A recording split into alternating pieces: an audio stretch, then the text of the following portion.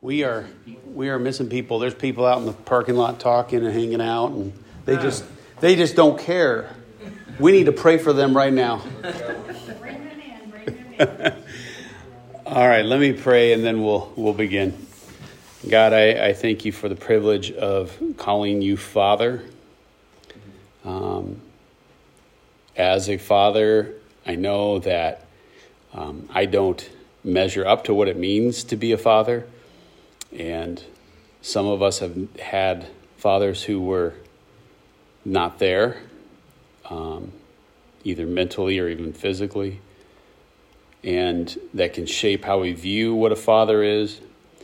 But God, we know that you show us what it truly means to be a father. A good father who loves and cares and disciplines us for our good, our joy. We thank you for being a good father for us. We thank you for your word. We thank you for your Spirit who gives us faith, who gives us eyes to see and ears to hear, hearts to believe. You take these stone cold hearts, give us wills to believe, to trust and rest in you. Help us to understand what that means today in some measure. In your name, amen. Well, good morning again. We're on to question 30. And last week, our question, we'll cover that in a minute. But I want to ask you this morning just kind of an interesting question. What's the scariest physical feat you've ever done? What's the scariest physical feat you've ever tried to do, had to do, whether you wanted to or not? Wesley? Well, one of them is I didn't say I had to. Come back from my friend's house, I was looking at the time, and it got really, really, really dark. And my house is on the other side of the town neighborhood. Look, I don't remember that. And I had a ride home. In the dark. On the bike, yeah. Yeah, okay. That was fun. Matt? I was going to say, when I was a kid, teenager, I jumped off the covered bridge at Turkey Run. Oh. Over the... Uh-huh. That red one that's, yeah. But at the time, I wasn't as scared as I should have been, so I don't know if that's a good example. Well, it might have been. We'll see. Wesley made me think, I think probably the scariest thing I've done is when I got home late as a kid, and my mom, I knew, would be waiting for me. That was scary. How about you guys? Jeff, Garrett, Mark, anything with something scary? That's probably good. Down at Gatlinburg that double dog dared me to bungee jump.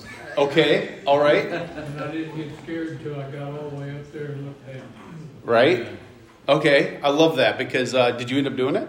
Yeah. So 6 months after I had rotator cuff She surgery. said, jump, stupid, jump. He ain't gonna jump, he's a chicken. oh my goodness. Well, then you had to. Yeah. Right?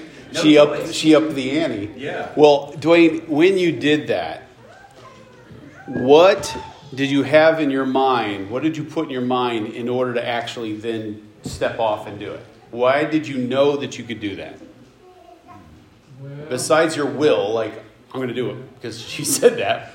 How did you know you could do that? well, they had this big balloon right under the Okay. There you go. And I knew if the cord broke or if I didn't stop in time, hopefully that balloon would save me. Exactly. Yeah. Exactly. So your hope, your trust was in something you could see that you knew that, oh good. All right. somebody crashed. You knew that it was, even if it didn't hold you the cord, you'd hit the balloon. You had something you could put your hope in, right? You could anchor in that. I had in basic training near the end, they took us to this gulch. What's the word I'm thinking of? It starts like G-U, gulch. Is that a word? It's like a giant canyon. It was like 70 feet, 80 feet deep. And it's probably as long as our building from here to the end of the building. And they had a cable that went across it, probably about that thick, maybe 3 inches in diameter. And it wasn't, like a zip line. You get in and you just kind of hold on and go across.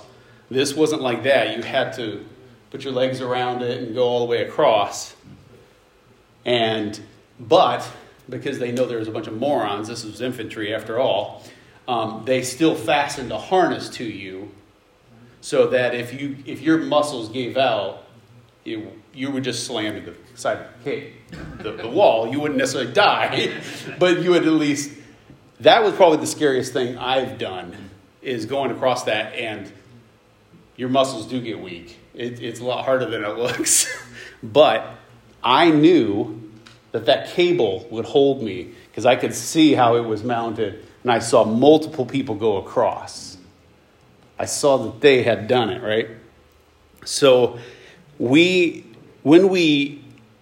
that's an example of trusting in something, right? I put all my confidence in that. I had to do it. I didn't have I did have a choice. You always have a choice. But I put my confidence in something I could see. Dwayne put his confidence knowing that even if this bungee cord broke, he'd land on that balloon. Our catechism question 3 weeks ago was asking that question, do all people go to heaven? And the answer was clearly no. But that question led to the next question of, what happens to those who don't go to heaven? And the answer to that was that they face judgment from God, eternal conscious punishment in hell, separated from him, right? And that led us to the next logical question that we covered last week. If that's the case, if we don't automatically go to heaven, then how can we be saved, rescued from that judgment that we deserve? And so our answer was, do I have it on? I don't have it on here, I don't think. I had the answer, and it's on your handout. Only by faith in Jesus Christ and in his substitutionary atoning death on the cross. So even though we're guilty of having disobeyed God and are still inclined to all evil, nevertheless, God, without any merit of our own, but only by pure grace, imputes to us the perfect righteousness of Christ when we repent and believe in him. So, we receive a rescue, right? That's how we can be saved. That's what it means to be saved, is to be rescued, right? It says in that answer, we receive a rescue when we repent and believe. We talked about what does repentance mean. So let me ask you again, what does repentance mean? How would you put in your own words based on what we talked about last week if you were here? What is repentance? Yes, to be sorry for your sin and turn towards God. And that's what Spurgeon's Catechism for Children says. What is it to repent? To be sorry for sin, to hate and forsake it because it's displeasing to God. Now, Mark, you said to turn from it, and I think you said to turn to God, right?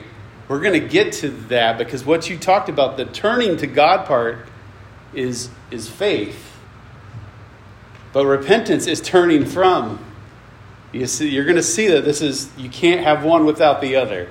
They go together. So, in fact, that's how we illustrate repentance, is often with our body. I'm going this way, I turn, right? And I go another way. And the illustration is good, it's helpful, but you got to know that it's not really, ultimately it's not a physical thing, although physical things flow from it. It's a change of your mind. The Greek word usually used for repentance is metanoia, which means a change of mind. You change how you think about your sin and about yourself and about God to thinking about him and hating your sin. That's really what repentance is. But the other part of that answer from last week is to repent and believe. It has, in the beginning, is to have faith in Jesus Christ. And that's what we didn't explore, because I said this week, we're going to talk about, well, what does it mean to believe? What is faith, right? What is faith? So this week's question 30, it's a long one. Wait, I did the copy and pasting wrong again. It's on your handout, I hope. Oh, no. I didn't even write it correctly in my notes. This is bad. I have it. If you don't have the handout, or on the handout, if you don't have the little book, here's what it is. So listen. Now you really got to listen, because it's not even in print. I can't show you. We're going old school here. You got to listen to my words. So here's question 30. What is faith in Jesus Christ? The answer is faith in Jesus Christ is acknowledging the truth of everything God has revealed in his word. So acknowledging the truth of everything God says in the Bible, and also trusting in him, and also receiving and resting in him alone for salvation as he has offered to us in the gospel. So I want to break that down a little bit differently today. We're going to still ask, what does this mean? Where is that in Scripture? But I want to illustrate a little bit more about faith to help us understand. So the illustration of Dwayne jumping, bungee jumping, or me going across that cable was good in that I'm putting my hope in something I can see, an object. But there's a different kind of belief that people think about when we say I have faith. That I want to give you an illustration of. When I was in Minnesota, when we lived up there, every summer we take the teens on a camping trip up north, way up north. I mean, you're like, Minnesota's already north. Well, this is like way up north, almost by Canada. And they have there's this stream, starts out as a stream and then gets into kind of it was rapids. A hike that we go up the stream. You're literally hiking through the stream all the way to this point where you get to a waterfall. And the thing is, you have to actually cross the waterfall. So you climb up the side of the waterfall. You can imagine it's actually about as wide as this stage here. And the water is coming across incredibly fast, just gushing across. And you're coming up this side. You've climbed up wet rock, and you have to cross across that. And the first time I did this, I was terrified. We had guides with us that had gone before, and they stood on this side. They had two guys. They had one guy standing here, and he would stretch his hand out, and he had another guy behind him that would hold him, because it's pretty insane water. And here's the thing, though. He says to you, you need to put your foot exactly in the middle of this. Trust me, there is a footing right there when you step. He says if you step right next to you, you're going to fall. If you step a little too far, you're going to fall. He says it's right in the middle. I know you can't see it, but what you're going to do is put one foot in there, grab my hand, and I'll pull you across. And I had to do that. I know, Trish is like, are you kidding? Yeah, and that's exactly what was in my mind. And my friends, who are much more athletic than me, who were on that side, later confessed to me, we weren't so sure about you, buddy, because of my lack of athleticism. But I did it. I put my foot right there, reached across, and that went great. And that I've talked about that before in other sermons and things that I've preached or lessons, and it's usually a great illustration for community, right? And going through faith life together. But think about the part about not being able to see what I'm putting my foot on. That's what we would call blind faith. I cannot see that footing there. And I just have to trust whatever they say.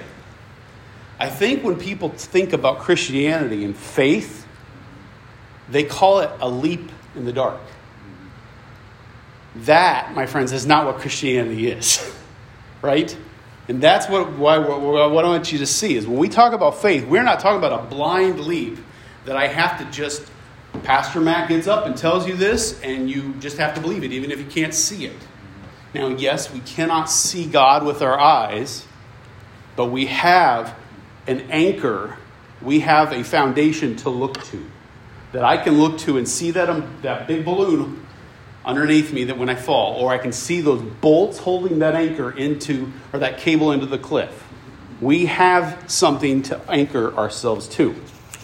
And when we think about these kinds of things, people talk about hope, right? And in this world, we have two ways of using the word hope. One way is about a future outcome that I don't know if it'll happen, right? Like, for instance, I hope my team wins. I'm hoping for a future thing to happen, or something to not happen. I hope I don't get sick this week. That's one way we use the word hope. It's about a future outcome. I hope this happens. The other way we use hope is in a situation where we have an absolute sure outcome. That's the kind of hope that only works if you know there's something reliable in the end that you know for sure will happen. So you can say, my hope is in this. That's a different thing than saying, I hope this will happen. You're saying, my hope, everything I'm resting on, is on something. That's the difference between faith of the Bible and faith of what the world in general talks about. Faith in the Bible rests on something. It has an object that you put towards your hope. Your trust goes onto something. Whereas faith in the weird sense that the world talks about, and you hear songs like, if you just have enough faith, that's not anchored in something. That's just belief in belief itself. And a guy named R.C. Sproul, hopefully I got this on. Oh my goodness. Did I put the quote by R.C. Sproul in your handouts? Yes. He's right. Jeff's like, you needed to quit doing slides at 8 o'clock on Sunday morning. I'm saying that because I did this. All right, so you've got it on the handout. Listen what, Hebrews 11:1 says, now faith is the assurance of things hoped for, right? That's where we're going. And then the rest of the verse says, the conviction of things not seen. And what Sproul says in his little book, which is very helpful, What is Faith? He says, when the Bible speaks of hope, it is not referring to a desire for a future outcome that is uncertain, but rather a desire for a future outcome that is absolutely sure. Based on our trust in the promises of God, we can be fully confident about the outcome. When God gives his people a promise for the future and the church grasps it, this hope is said to be the anchor of the soul. That's from Hebrews 6:19. An anchor is that which gives a ship protection against aimless drifting in the sea. And the promises of God for tomorrow are the anchor for believers today. In a real sense, hope is faith looking forward. Hope is faith looking forward. The word faith carries a strong element of trust. If my hope is based on something God has said will happen in the future, the hope I have for that future promise finds its substance from my trust and confidence in the one making the promise. You get that? My hope, my faith is based on the one making the promise, not in my ability to believe it. That's super important because sometimes I feel like that guy who came to Jesus and says, I believe, help my unbelief. My faith doesn't feel strong enough. So you cannot base your hope just on how strong your faith is. Your faith has to be put on someone else. That's the difference between Christianity and all other religions. All other religions put their hope on something they do, not on somebody else doing it for you, right? So what I think in Sproul's quote there, though, he says something. He says that faith carries a strong element of trust. And that's interesting to me because he's saying that there's more to faith than simply trust. Like, wait a second. Well, Paul, you're getting confusing here. So let me break it down, because I think trust, as you'll see here, has 3 parts. And I get this is you'll see in a second here. So these next few points I'm using from Wayne Grudem's Systematic Theology, very helpful here. And I know what he's saying is actually based on what's been clearly taught through church history, and as we're about to see is in the Bible, that's where it comes from. But true faith includes these 3 things, and this is on your handout. I think I got that right, I hope, on the handout. True saving faith includes knowledge, approval, and personal trust. So far in my lesson here today, I've been talking about that last part, personal trust. But you've got to have these other 2 parts. And if you don't have all 3 of these parts, you don't have biblical saving faith. So let me prove that to you from Scripture. So first of all, knowledge alone is not enough. But you have to have it. You have to have at least knowledge of who God is, who Christ is, and what he's done. For instance, Romans 10:14. How then will they call on him in whom they have not believed? And how are they to believe in him of whom they have never heard? You have to be told about him or read about him in order to know who he is. Right? How are they to hear without someone preaching? So faith must require a knowledge of who God is, who Christ is. That's super important. People can know facts, though, and not be happy about it. Romans 1:32, though they know God's righteousness decree, that those who practice such things deserve to die, they not only do them, but give approval to those who practice them. And we know that the word belief can encompass just knowledge. In other words, we can talk about faith or belief and it be just about knowledge of the facts, but that not be saving faith.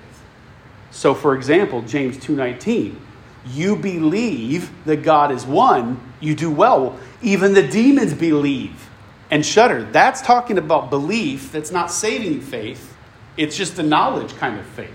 I have to at least know these things, right? Okay, so we have faith has to have at least knowledge, but knowledge and also approval. Knowledge and approval, but knowledge and approval are not enough. So let me just show you that you have to at least have knowledge and approve that those things you know about are true. In other words, another word you could put in for approval there is agree. You have to know that Jesus is, that he is the Son of God, right? And that he came and he lived and he died on the cross for sins. You have to know that and agree that that is true.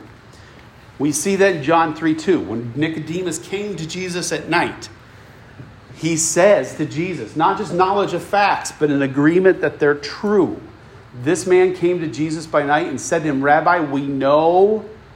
So it's not just simply facts, but he's agreeing that you are a teacher come from God. For no one can do these signs that you do unless God is with him. You see that Nicodemus at this point in his life, because later we actually see near the end of John that Nicodemus had saving faith. But John 3:2 here helps us see that Nicodemus at that point has a faith that knows facts and agrees that they're true. But he hasn't, that's incomplete. There's another person in the Bible, in the New Testament, we see that have the same kind of belief.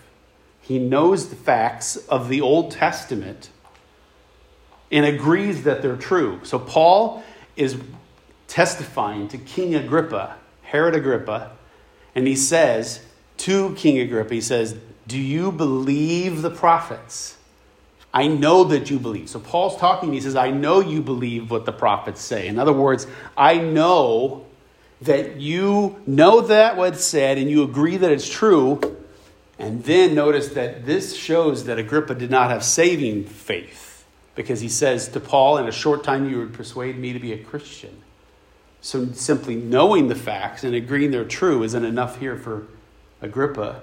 to come to Jesus, right? You have to have knowledge and approval, but here is the difference with saving faith. I must decide to depend on Jesus to save me personally. This is where the trust is. So I have to know who Jesus is. I have to agree that he is the Son of God. That what is told to me about him in the Bible is true. But then I have to bank on him. I have to rest on him. I have to say to you, Jesus, you have to be the one to save me. I can't do this. So I think I still messed it up. So the catechism question, let me go back to that. That's what this catechism question is getting at. Faith in Jesus Christ is acknowledging the truth of everything that God has revealed in his word, trusting in him, and also receiving and resting on him alone for salvation as he has offered to us in the gospel. And I think when our catechism question says trusting and then it says receiving and resting, I think that's redundant. Because I think receiving and resting is trusting. I think that's trusting. So, but look at John 1:12. Surely I got that. There we go. John 1:12. It says, for all who did receive him, who believed in his name. So receiving is believing in him. He gave the right to become children of God. And then John 3:16, probably the most famous verse in the Bible.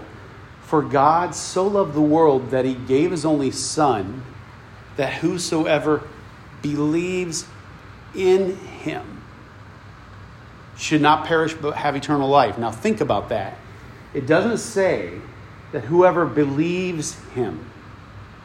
That little word in there matters.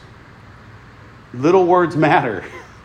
The Greek construction there is pisteuo eis atan. It's believes literally into him. It doesn't say that whoever believes him, like believe what you say. That would be saving faith, or not saving faith. That'd be this faith that knows what he says and agrees that it's true. That would be just believes him. But to believe in him is, and even literally into him is what it says, is like putting yourself onto him, resting onto him. That's what it's saying there. And think about this. When you read through the New Testament, don't just look for words that say, well, I'm looking for the word faith or belief, and that'll be my evidence. That'll help. But sometimes that kind of approach loses sight. For instance, think about every time in the book of John, Jesus says to come to me. When he says to come to me, he's talking about belief that is resting in him. So, for instance, John 7:37, Jesus says this, on the last day of the feast, the great day, Jesus stood up and cried out, if anyone thirsts, let him come to me and drink. That's giving us a picture of what this saving faith is. It's someone who knows Jesus is the answer, agrees that it's true, but comes to him looking for satisfaction in life.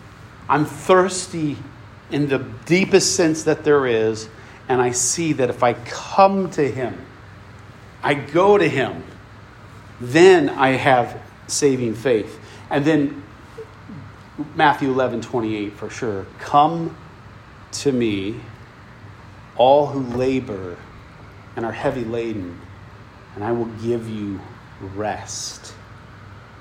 Resting in him. And I think what we're starting to see is that saving faith, well, I think we're starting to see what it is here. But here's the thing. How can we be saved? That's the question we're getting at. Last week and really even this week. Is always answered with repentance and faith.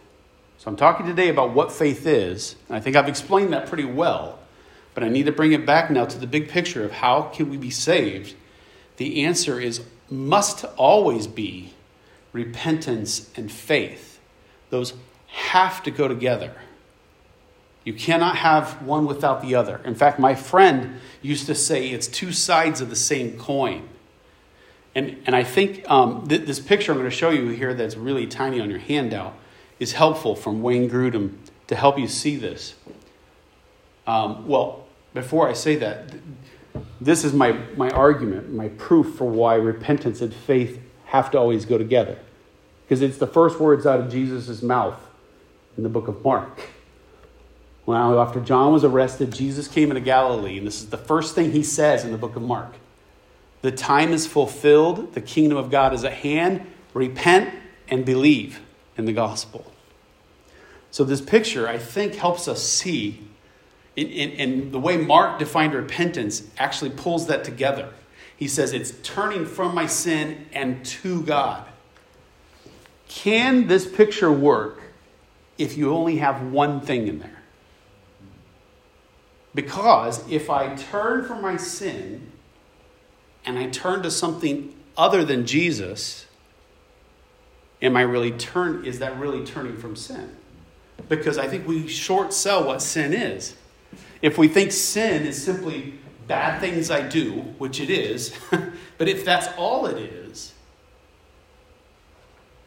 and I think that simply stopping that is repentance, what I'm doing is turning to myself as a savior to say, I can do this if I work hard enough, which would be a sin. And you really haven't turned from your sin then at that point. So repentance has to be a turning away from a friend of mine used to call it self-salvation projects. You have to get away from your self-salvation projects and see that your only hope is Jesus. Repentance means turning from the sin, realizing Jesus. It's just Jesus, right? So I've got a link there on the end that I think I'd encourage you to go to that talks deeper about how faith and repentance go together. But I've got these why does this matter questions that I think we should explore here for the last 6-7 minutes we have here before Gene gives me the nasty eye. So, first of all, this is the same answer as last week. This matters for us because it's our only hope. This question matters. This one in last week matters for us so much because faith in Jesus Christ is our only hope, right? But let's do these two noodling questions. How do we know when our faith's in something else? Some of this is easy. How would you know when your faith is in something else other than Jesus? Takes a higher priority. Say again? Takes a higher priority. Something takes a higher priority. Yeah. Which is what the text was last week in Luke. Something's taking a higher priority in my life. And at that point, I'm not believing in resting in Jesus. I may still have knowledge about him. I may still agree that it's true. But he is now not what I'm resting in. What were you going to say, Matt? I was just going to go, the far extreme of that is obviously other religions, where I'm trusting in this. Yes. You know, I mean, I think the question is more asking the way he answered it. Well, I did it ambiguously because it's at least that, for sure. Other religions, you're clearly not going to Jesus. Mm-hmm. But then there's a way of not going to Jesus and yet calling him your Savior. What were you say, Donna? My kids sometimes would say, I'm sorry, and I would question, why are you sorry? But the Bible says godly sorrow leads to repentance. Yeah. So it takes a special, you can't just be sorry. Right. You know, because they haven't had a tendency to say, I'm sorry, sure. Right. Sorry. Right. We walk through the motions, right? Yeah. It's got to be real. It's got to be a godly sorrow. That Yeah. leads to repentance. Exactly. You're turning to God. Yeah. That's like Matt. Judas Iscariot in the King James. It actually says Judas repented of what he had done. In newer translation, it doesn't translate it that way because it's not the same thing. Because it says he did this, but then he went out and hanged himself. Mm-hmm. And you see that, like when you look at the original text, it's not the same. It's not that repent that we're talking about. It's he felt really bad, but then he did this. It shows that wasn't a saving. It wasn't a saving repentance. Yeah. Yeah. How else do we know? What are the ways in your life, your own life, that you know that my faith is based someplace else? I keep telling this became an important part of my own life because I'd grown up in a Christian home, but it was when I read James 2:14 that real conviction of sin, because James 2:14 says, what is a profit, my brother, if a man says he has faith but does not have works? Can that faith save him? Yeah. And that was a big turning point in my life where I thought, wait a minute, there's a faith that does not have works, it's dead. What does that even mean? I mean, it just blew my whole theory, because I'd grown up thinking simply, and I don't blame anybody that was teaching me, but I grew up thinking if I knew it was true, I'm good. But it was clearly through Scripture, it was more than that. Yeah. And 3 questions from now, we'll address the works part of this. It's actually 2 questions. It'll be, well, how does works matter for my faith, my salvation? And the next one is, the answer to that would then be, well, you'll see, they logically follow from each other. No, this may be way out there, but I could have faith that General Motors is going to send me my retirement check this month. But it's not really General Motors that supplies my finances and needs. That's right. Yeah. Exactly. Well, let's noodle just for a minute this next question, which is, I think, important because some of us have doubts. I shouldn't say some. We all have doubts at times, right? You can think of the most godly man, and he's pastor, preacher, even in history, they have doubts, okay? What's the difference, though, between a faith that saves and a faith that needs to grow? And I don't have a clear answer planned out for you, so I'm just curious what your thoughts are on that. What's the difference between a faith that saves and a faith that needs to grow? Because the second bullet I was asking you, how do I know when my faith's in something else? If my faith is in something else at that moment, does that mean I'm not saved? It can't. Now, there are some people, some churches that teach, if you go a certain direction in sin and you continue to do that and you do not repent, that you can lose your salvation. And if you talk with those people, it gets to semantics a little bit. They're looking at passages that are showing strong warnings, and I look at those and I say, I don't think that person was ever truly saved to begin with, right? They would say, no, they were saved, but they sinned to such an extent they lost their salvation. I disagree with that. I don't think that's what the Bible teaches. But for us, we still got to wrestle with, what's the difference between a faith that saves me and the fact that I have a faith that still needs to grow? How do I know how does that all work? Our faith always needs to grow.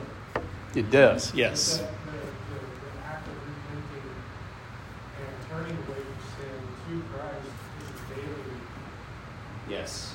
daily burden. Daily. We're constantly sinning. We're in sin right now.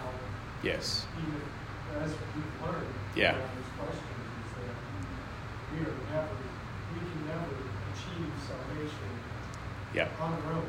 Yes. We always need Christ because we're even constantly Yes. need of Him. So It's good. how that answers that question, I don't know. Well, it's part of it for sure. That Yeah. my faith is never fully arrived until Jesus takes me home.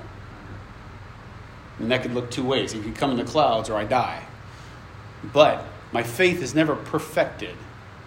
But there is an element that even in my sin, I think that that man in that story, when he comes to Jesus, shows this, that these two can live in tension together. I believe, Lord, help my unbelief. In other words, I know you are my only hope, but man, I'm a mess. And next week's question is going to talk about justification, a big fancy 3-syllable word that helps us answer this question. Why is it? Is it my faith that's saving me? That's kind of a bit of a trick question. Because your faith doesn't save you. That's why there's a faith that needs to grow, but my faith in itself doesn't save me. Who saves me? Jesus saves me. I can know that I am going to heaven because true repentance does not put my hope on my faith, it puts my hope on Him. Right? Because He's the one who will save me. It popped in my head just while you're talking about that. And I said, that's one of the things that I love about David and the songs that I didn't get when I was younger. Is that even though he was struggling, even though he was at his wit's end, even though he was constantly going back to God and arguing with God or calling God out. Job was the same way. Yeah, definitely. And that's the difference, right? It is. It's where you take your questions. The word I was thinking of was reactionary versus grounded. If you're grounded in your faith, then that doesn't mean that you're not going to have times where you're going to need to grow in your faith. It just means that you're not going to go one extreme or the other. Yeah. When something happens, like a lot of people don't think about, I need to have faith until something bad happens, or they're, boom, they're in this pickle, and they're like, I need more faith. I need more. And I think as like, I'm getting the look. I know. That was the word direct lines. And ironically, talking about compressions. Yeah. Like maintaining a level of. So yes. So, and we'll just close with that. The key, I like the fact they use the word grounded, because that's what justification is going to be about. You'll see, justification is the grounding, and it's something that you didn't do. All right, you're all dismissed.